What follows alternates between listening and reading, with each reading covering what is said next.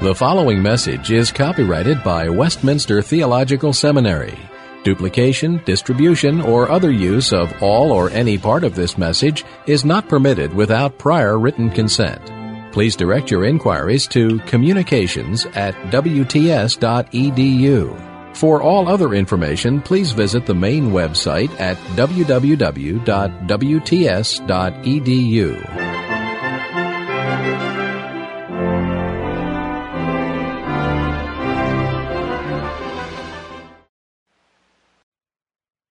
What draws us into this, the passage here in chapter 7 is the description in verse 3 that Melchizedek, described rather fully here in this long sentence, is set apart, is made like the Son of God, made like the Son of God. And we were setting on a way to explaining that, trying to pinpoint the thought here. We were orienting ourselves a bit, talking about, making some observations about Melchizedek as he's introduced in this passage, and accenting that we are to see him not as F.F. Bruce says, a biological anomaly, but as a genuine historical figure, and especially his typical significance that the writer is concerned with here. And as we... It's in terms of that typical significance, then, that we're going to come to appreciate this description of him as made like the Son of God. And we're seeing that the typical point, then, is the fact that, as it can be captured here, summed up here at the beginning of, or among these predicates in verse 3, that Melchizedek is without genealogy.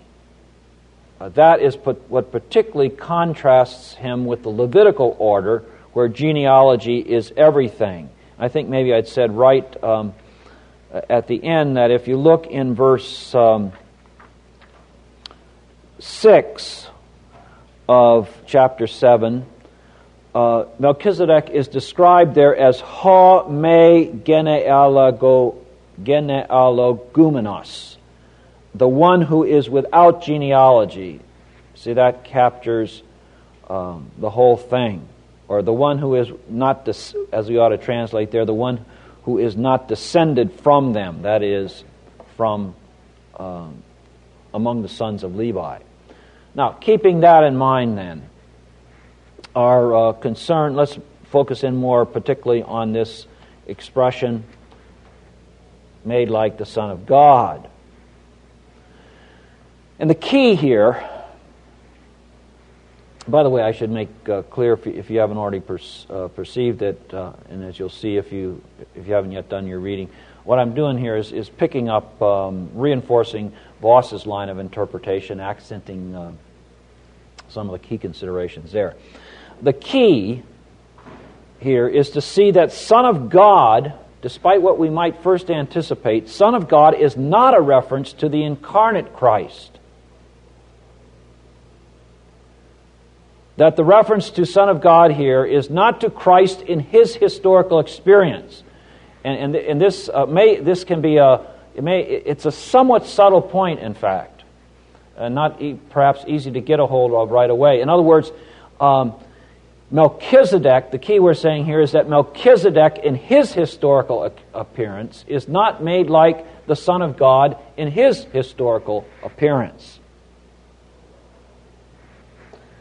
You see, so far as history is concerned, so far as the historical appearance of the Son is concerned, it's the other way around, as the writer is very clear. Christ, the incarnate Christ, is after the order of Melchizedek. In other words, Christ is made like Melchizedek in his incarnate appearance.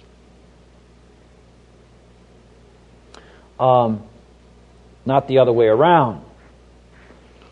So that we're going to have to understand that when the writer says here, made like the Son of God, that the designation Son is a designation of the Son in his eternal divine existence.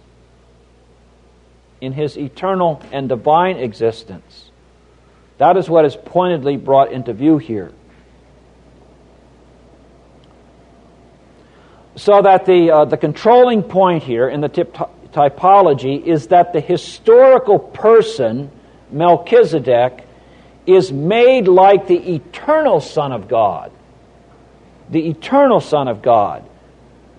Melchizedek is a type, a shadow, a type of the eternal Son.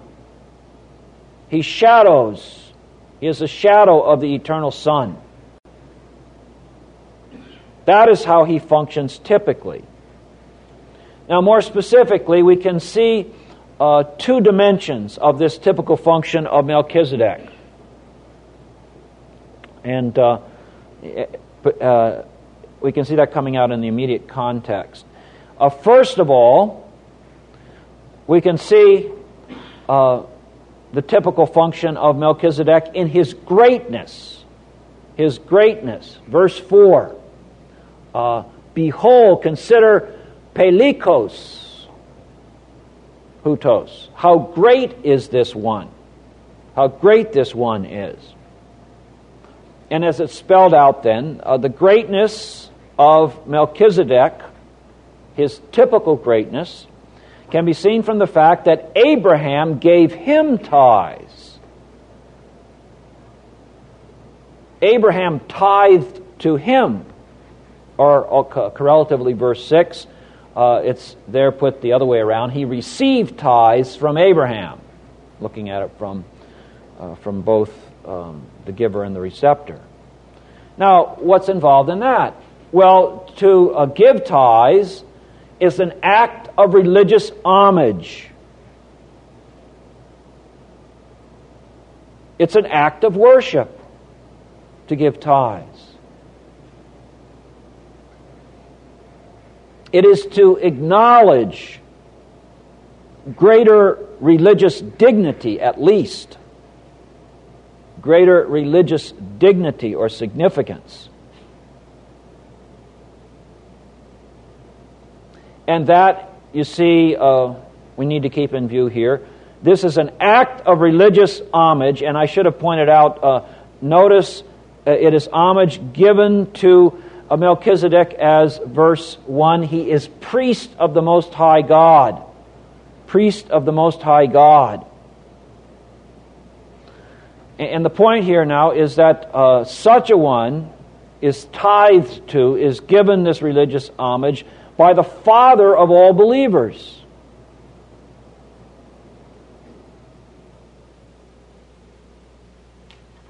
Because Abraham, of course, is not simply in view here as an individual, but as the writer has put it, he doesn't call Abraham the father of all believers, but 2:16 he talks there he talks of believers as the seed of Abraham. Believers are the seed of Abraham. And as the writer goes on then to bring out, particularly as you look at verses 9 and 10, not only did Abraham, the father of believers, tithe to Melchizedek, but through Abraham, indirectly, the whole Levitical priestly order brought tithes to Melchizedek.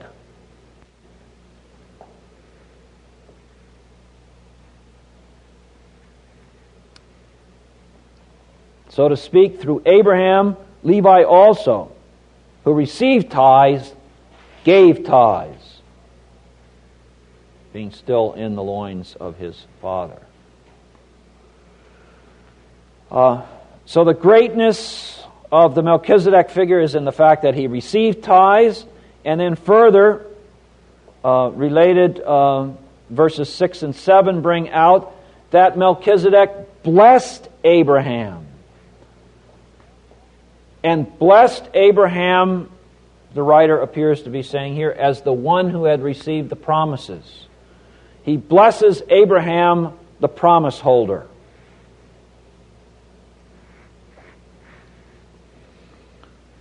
So the typical significance of Melchizedek is first of all seen in his greatness along these lines. But then coming closer to the expression that brings us into this passage, made like the Son of God, Melchizedek functions typically in the eternity quality that attaches to his person. The aura of eternity, we can say, that surrounds him. Not only is that is said and so accented here, but we can see that eternity aura in the narrative in Genesis 14. Now you might wonder about that as you read the narrative, but particularly as we read Genesis 14 through the eyes of the writer here, author of Hebrews, I think we can say that he takes that eternity dimension of things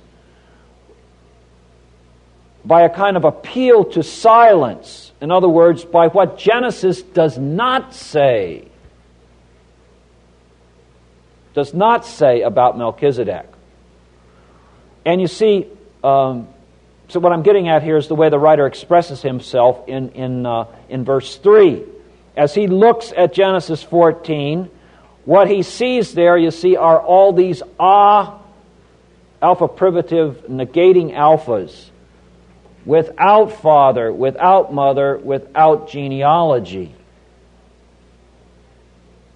So that what is not said about Melchizedek creates this aura of mystery or eternity.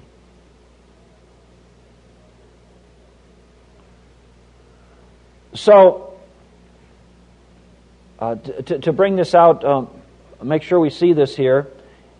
You see, it's the Son of God as a person, as an eternal person, in distinction from his office and incarnate activity.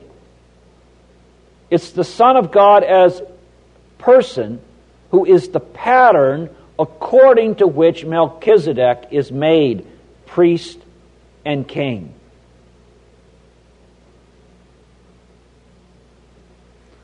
Say that again. It's the Son of God as person, as eternal person, in distinction from his historical activity.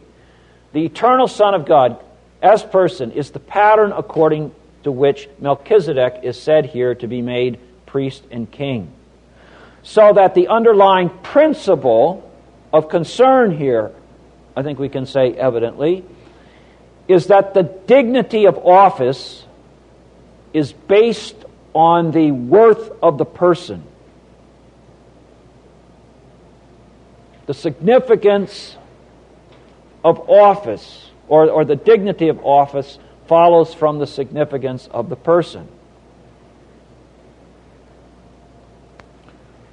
So let me try once again to bring the threads together here, the structure, or the pattern of thought.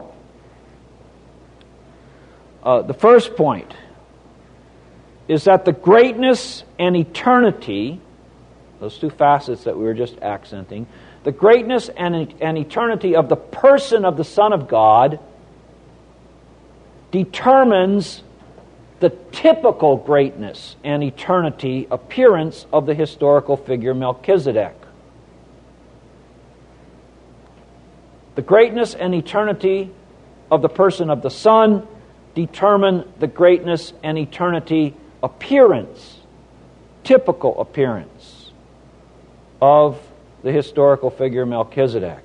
And so the character of his priesthood is determined in that way.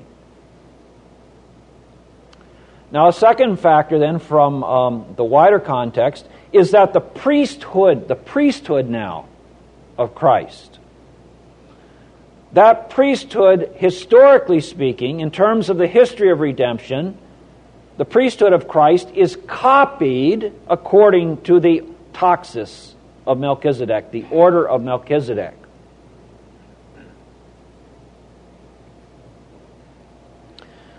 So that as a third consideration here, ultimately, through Melchizedek as a typical link, ultimately, it is the divine, eternal nature of the Son of God that shapes His, Christ's, priesthood and gives it its uniqueness. The whole typology of Melchizedek, we're saying, functions to show that it is the eternal, divine nature of the Son that shapes His priesthood and gives it its uniqueness. In other words, the writer wants to reinforce that it is the eternal divine sonship that makes Christ's priesthood what it is in distinction from every other kind of priesthood. And the Melchizedek figure, Melchizedek typology, functions to reinforce that consideration. That Christ is the unique priest He is according to the order of Melchizedek because He is the eternal Son of God. And in that ultimate nexus or connection, Melchizedek is made like the Son of God.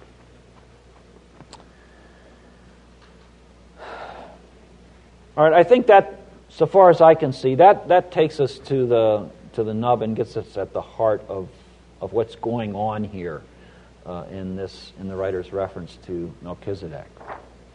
Any questions before we move on? Okay, you'll think about it. All right, to round off this discussion, more briefly, a more brief look at 728. 728.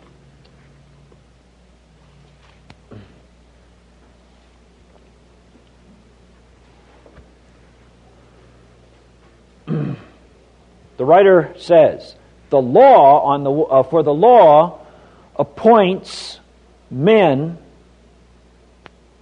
as high priests who are weak.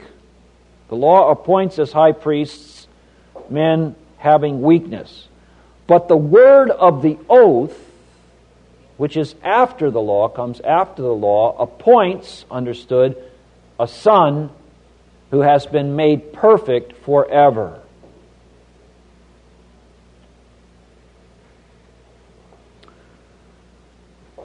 Now, 728, we can say, constitutes an immediate culmination point in the writer's argument. It's a peak point in the, you're going to sort of graph the ups and downs or the heights and planes of the argumentation. This represents a high point. Brings to a climax, we can say, the discussion that began, the discussion in the section that begins at 613.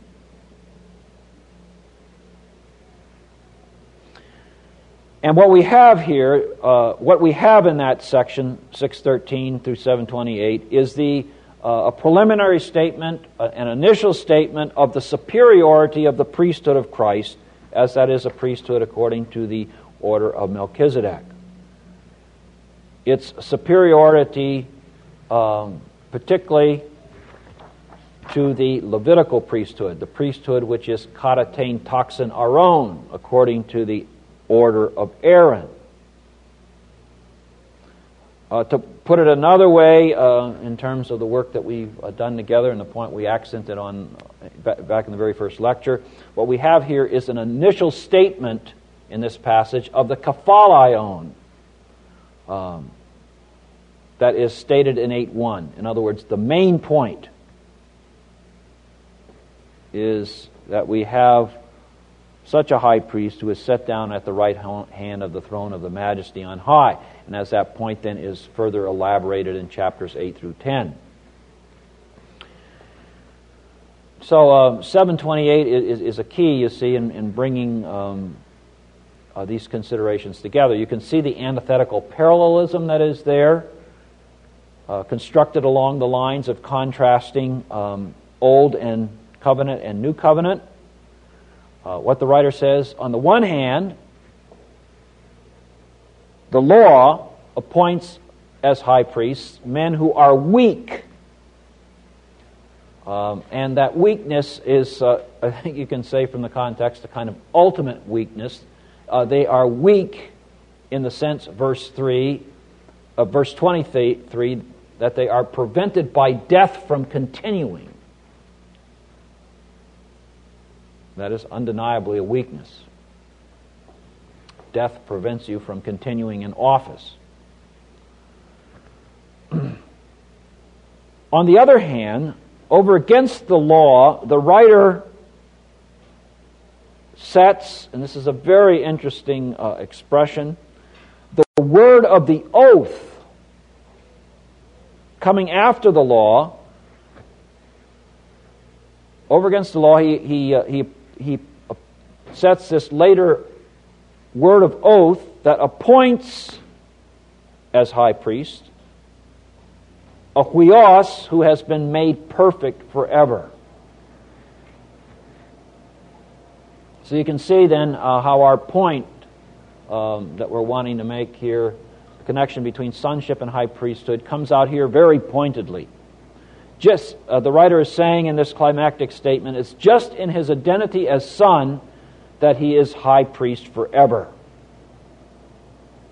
In his identity as son, he is high priest forever. And notice here, I think it's useful to point this out and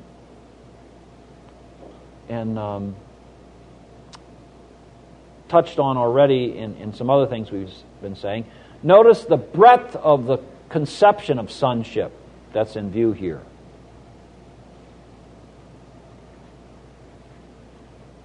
By the way, this is the next to last reference to Christ as huios, as son, that we have in the document. The only other one later on is in 1029. But note the breadth of conception here. There is an ontological dimension, because the Son, you see, is seen in contrast to anthropoi, to mortal human beings, as such mortals are appointed as high priest.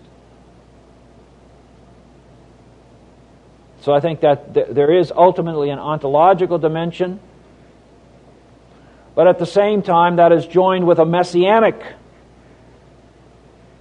thrust, because we are told that it is in his identity as son that that he is made perfect.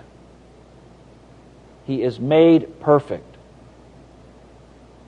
Looking at and we want to, as you'll see from the outline, that's the next topic we want to move into fairly soon, the rest of our time today, reflecting on this theme of the perfecting of Christ. But we can say here already that perfecting is to be understood in terms of the messianic movement from humiliation to exaltation. Humiliation to exaltation.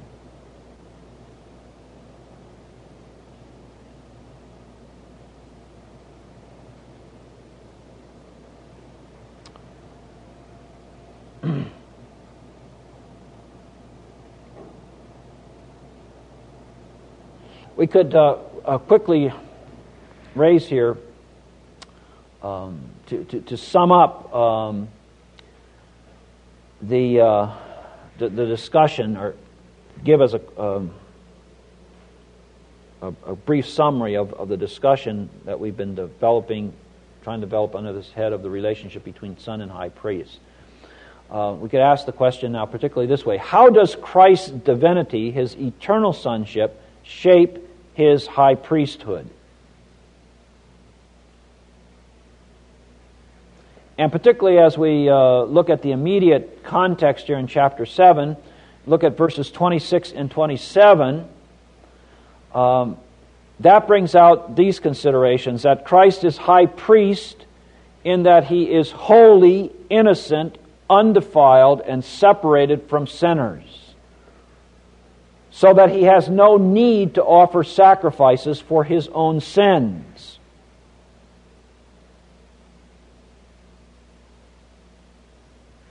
And so it's that those qualifications, we can say, expressed in verses 26 and 27, are rooted particularly in His eternal sonship ultimately.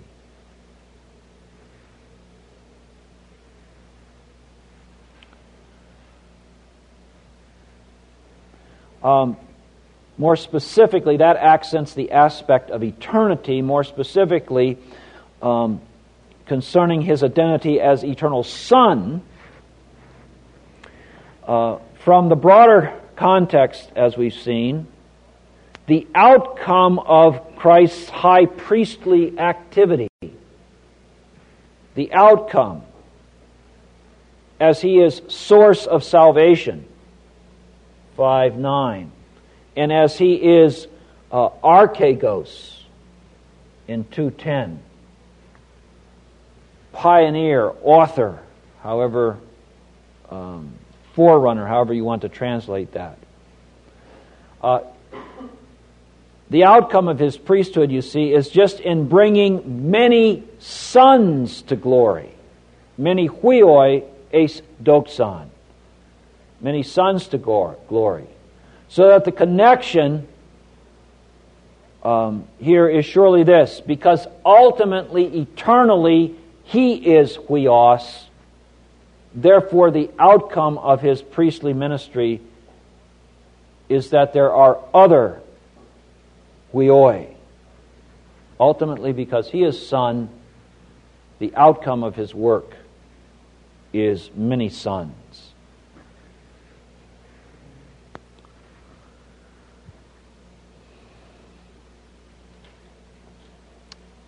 Now we could say that in the light of our survey that we've done here, particularly under the head of sonship and high priesthood, and even more specifically considering 728 as a theme, as a summary statement, that a couple of questions suggest themselves to be reflected on, pursued further. First of all, the reference that we have to the perfecting of the Son. The perfecting of the Son in His high priestly ministry. That's the issue that we're going to go on and explore, try to explore in some detail. But there is a second dimension that comes through here that we're not going to be able to take the time to do,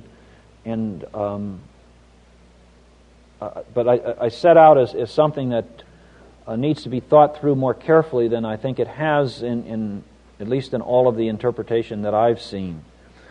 And that is what seems to be the character of the exaltation as an oath event,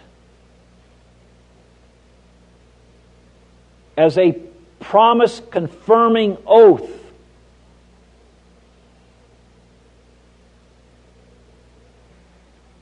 When the writer says the word of the oath which comes after the law, he of course is thinking in terms of the language of Psalm 110:4. The Lord has sworn and will not repent. You are priests forever according to the order of Melchizedek.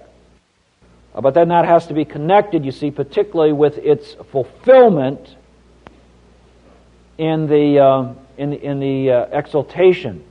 The realization of that in the exaltation.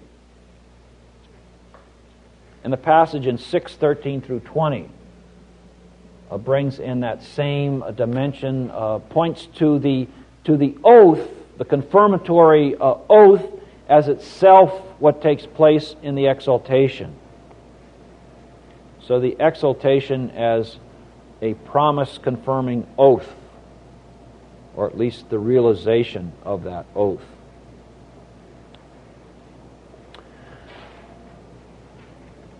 All right, if there are no questions here, we can go on, and this would bring us to C on our outline, the perfecting of the Son as high priest. The perfecting of the Son as high priest.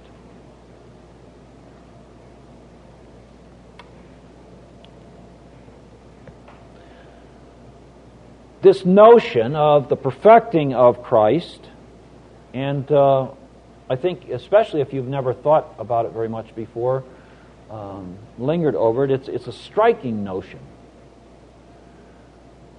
of Christ being perfected. That appears in three places: 2:10, 5:9, and 7:28.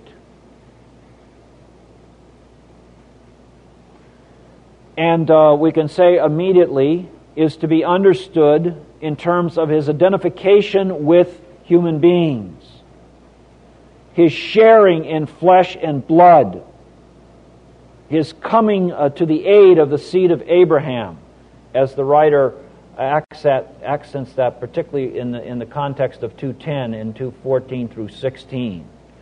In other words, this notion of the perfecting of Christ is going to have to be understood in terms of his full, genuine humanity. Keep that perspective clear. Now, when these three verses are looked at along with a closely related passage in 4 through 14 through 16,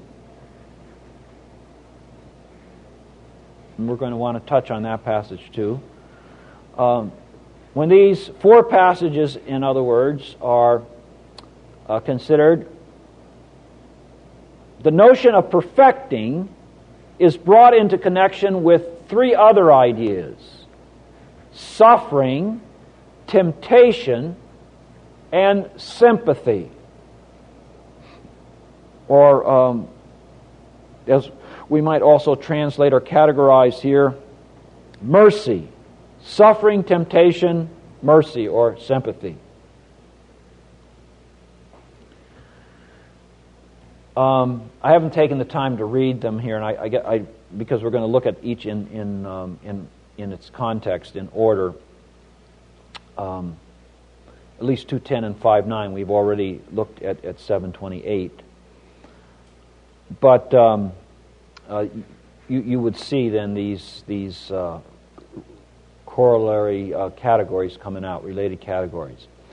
That then, as we reflect on that, raises the question of their relationship. How are these four notions related? Perfecting, suffering, temptation, and mercy. Now, along general lines, on the surface of things, we might say, it seems clear, for one thing, that suffering and temptation develop sympathy. The direction of the thought moves that way. Suffering, temptation develops sympathy. And further then, through this development, as suffering produces and temptation develops sympathy, they bring about the perfecting of Christ for his priestly work. We should also say, not only for his priestly work, in his priestly work. So that the relationship is such here that these categories in relationship, that perfecting is the ultimate outcome.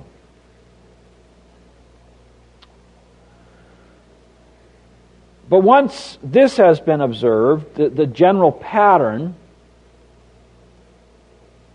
that suffering moves through and temptation moves to sympathy and then to perfecting, several other questions, area of questions emerge that we need to give more careful attention to.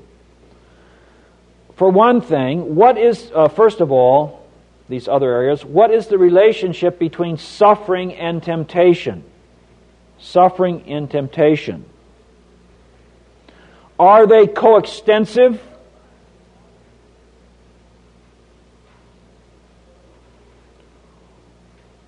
Or are the temptations wider in extent? That is there more to temptation than what is involved in suffering? Or is temptation considered from some other viewpoint than that of suffering?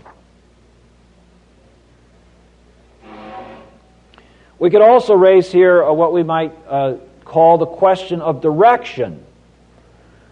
Does suffering give rise to temptation, or is it the other way around? Is it that temptation gives rise to suffering? So that, first of all, on the relationship between suffering and temptation. Are they coextensive, or is temptation a broader category? And also, which gives rise to which? A second area of question, looking more now at, more pointedly at the category of sympathy or mercy. What exactly is the pity? Another category we could use. What exactly is the pity or mercy that is engendered by suffering and temptation? How more exactly is that sympathy produced by suffering and temptation to be understood? And we could pose the question more specifically this way. Are we talking here about a compassion that responds to human suffering and misery in general?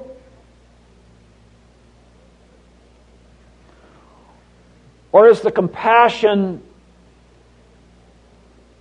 the responding compassion of a more specific,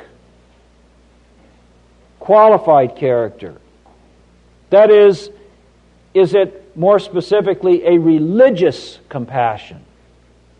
That is, a compassion that responds to the moral and religious danger that is involved in suffering. So is it, the question we're raising here, secondly here, is the compassion a compassion that responds to the human condition in general, or particularly to the ethical, religious dimension, the danger that is involved in suffering? And then thirdly, worth exploring is to try to identify more exactly what is involved in the perfecting of Christ. What are the components involved in His being made perfect?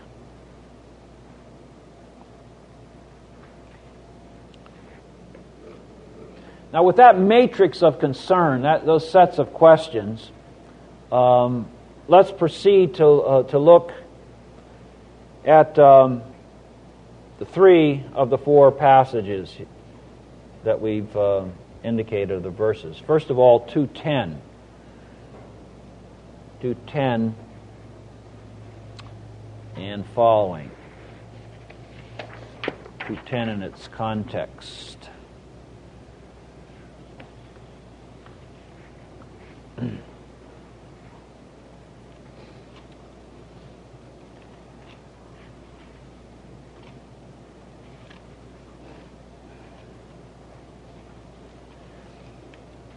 Now, 2:10 begins, if you have a Greek text, probably it's true in the English versions too. We have a paragraph break at this point, begins a paragraph. It was fitting for him.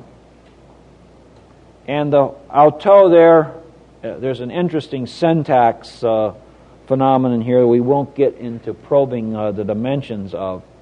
But the auto, we can say, certainly here, has to be understood as referring to God.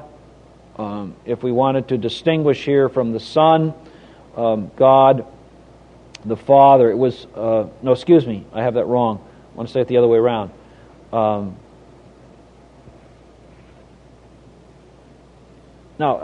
I did say it right. The auto is referring to God the Father. On account of whom are all things, and through whom are all things, in bringing many sons to glory, was fitting for God in bringing many sons to glory, to perfect the archegon, the author of their salvation, dia pathematon, through sufferings. So particularly the thought we want to focus on here in verse 10, it draws us here. The writer says, it was fitting that God should perfect Christ through sufferings. And it's fitting further, the writer says, because Christ was archegos soterios.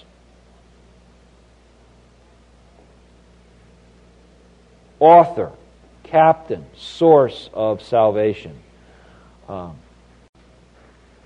In other words, the instrument that God uses to lead many sons to glory. So in other words, we're told here in verse 10 that sufferings are the means to perfecting. Notice the connection expressed by dia with the genitive, qualifying the notion expressed in the perfecting notion expressed in the infinitive. Perfecting is the end, we can say, looking at another way, the end that is aimed at in suffering. Notice that the reference to suffering here is in the plural, pathematon.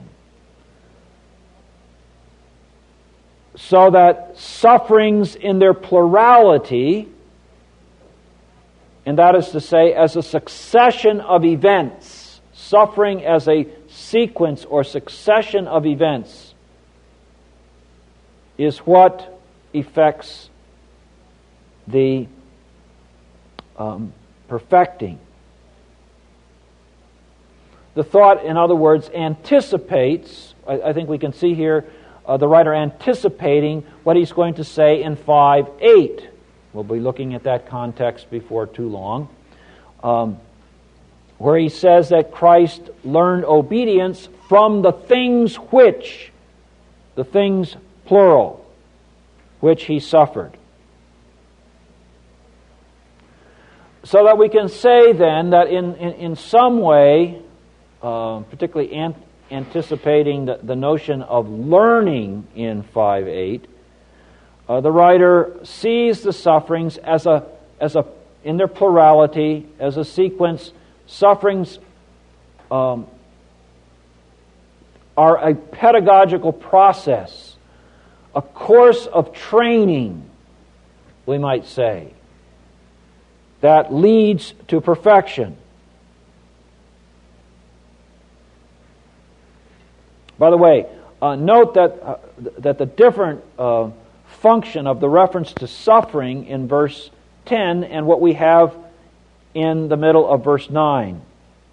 See, verse 9 talks about Jesus, about seeing Jesus crowned with glory and honor on account of the suffering of death. Notice the difference then. We don't have, even though the reference to suffering in back-to-back verses, not only is there a difference between singular and plural, but notice that in verse 9, the thought is that the exaltation is a reward for suffering.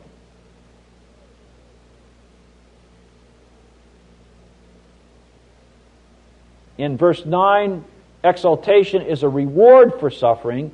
In verse 10, perfecting is the result of sufferings.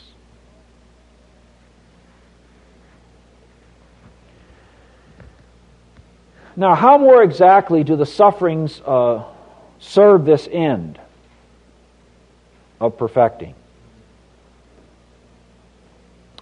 Well, I think the answer to that comes out in the verses that follow, particularly in what in the immediate unit is the climactic statements in verses 17 and 18, where again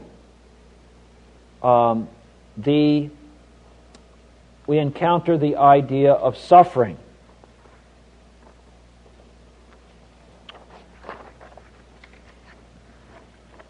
We'll get this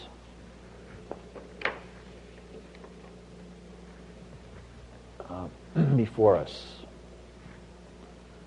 The writer says, for in what he suffered. So you see, the idea of suffering, it brackets this paragraph. The paragraph opens with a reference to suffering and closes with a reference to suffering.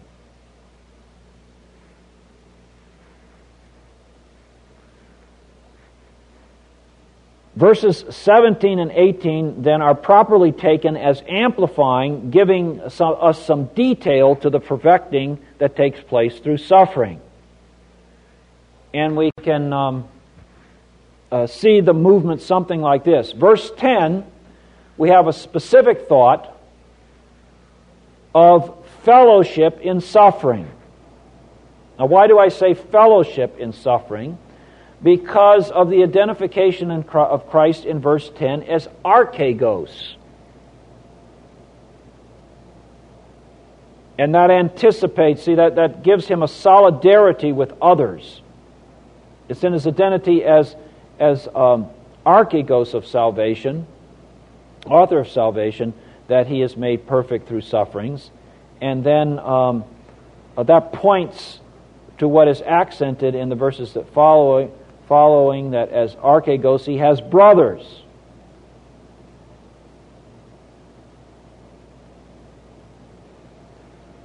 And verse 11, in fact, brings out, you see, the general notion of the fundamental identification or solidarity before God that lies in back of the specific thought of verse 10. Verse 11 says, the one who sanctifies and those who are sanctified are pantes, all, ex henos. So verse 11 gives us a general notion of solidarity. We can say then that verse 10 specifies for the archegos sharing a fellowship in sufferings.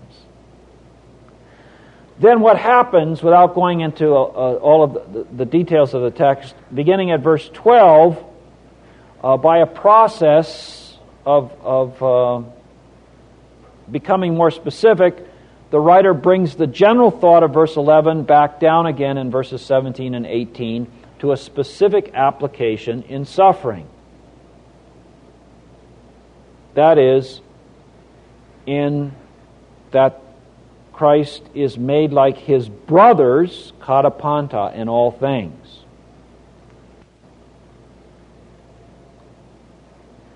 Now with that rather quick sketch of what's happening through the passage, from the specific notion of fellowship and suffering, bringing out the general principle that establishes fellowship or solidarity, and then tracing that back down again, giving it a specific application in suffering, verses 17 and 18.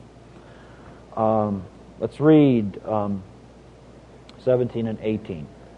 Whence he had, notice the modal verb here is slightly different than in verse 10. Verse 10 says, eprapen. It was fitting. Now we see that the fitting is not simply a matter of what was nice or appropriate, but what was necessary. He had to be made like his brothers, katapanta, in all things. Why? In order that he might become merciful and faithful high priest in the things that pertain to God. We have here an adverbial, syntactically interesting little unit. It's a prepositional phrase with in an attributive position with the neuter plural article. The things toward God, and it functions then as a unit to give an adverbial force. In the things that pertain to God, we could say. In order that he might be a faithful high priest toward God, in order to propitiate the sins of his people, or sins of the people. We remember last time we called attention to the present infinitive here with the idea of propitiation. Then, verse 18, there's a translation question that I want to draw attention to, but I'll translate it now in which I think it ought almost certainly to be taken. For in that he suffered, or when he suffered, since he was tempted. For since he was tempted, when he suffered, he is able to come to the help, to aid those who are being tempted. So you see the ideas of suffering and temptation are very pronounced in 18, very explicit in 18. Now, what verse 17 expresses is a solidarity between Christ and believers. His being made like them in suffering.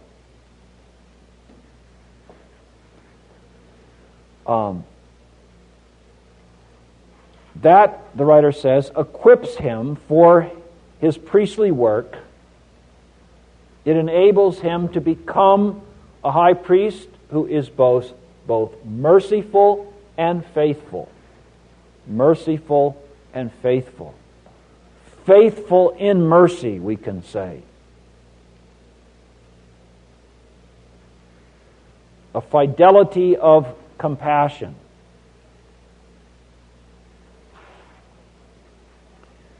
And this solidarity in suffering,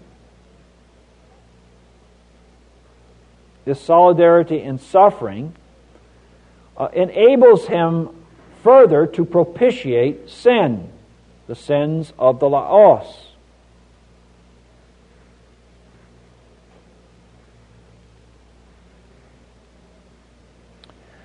Now the progression of thought here makes clear now to us, thinking back to one of the areas of question that we sketched at the outset.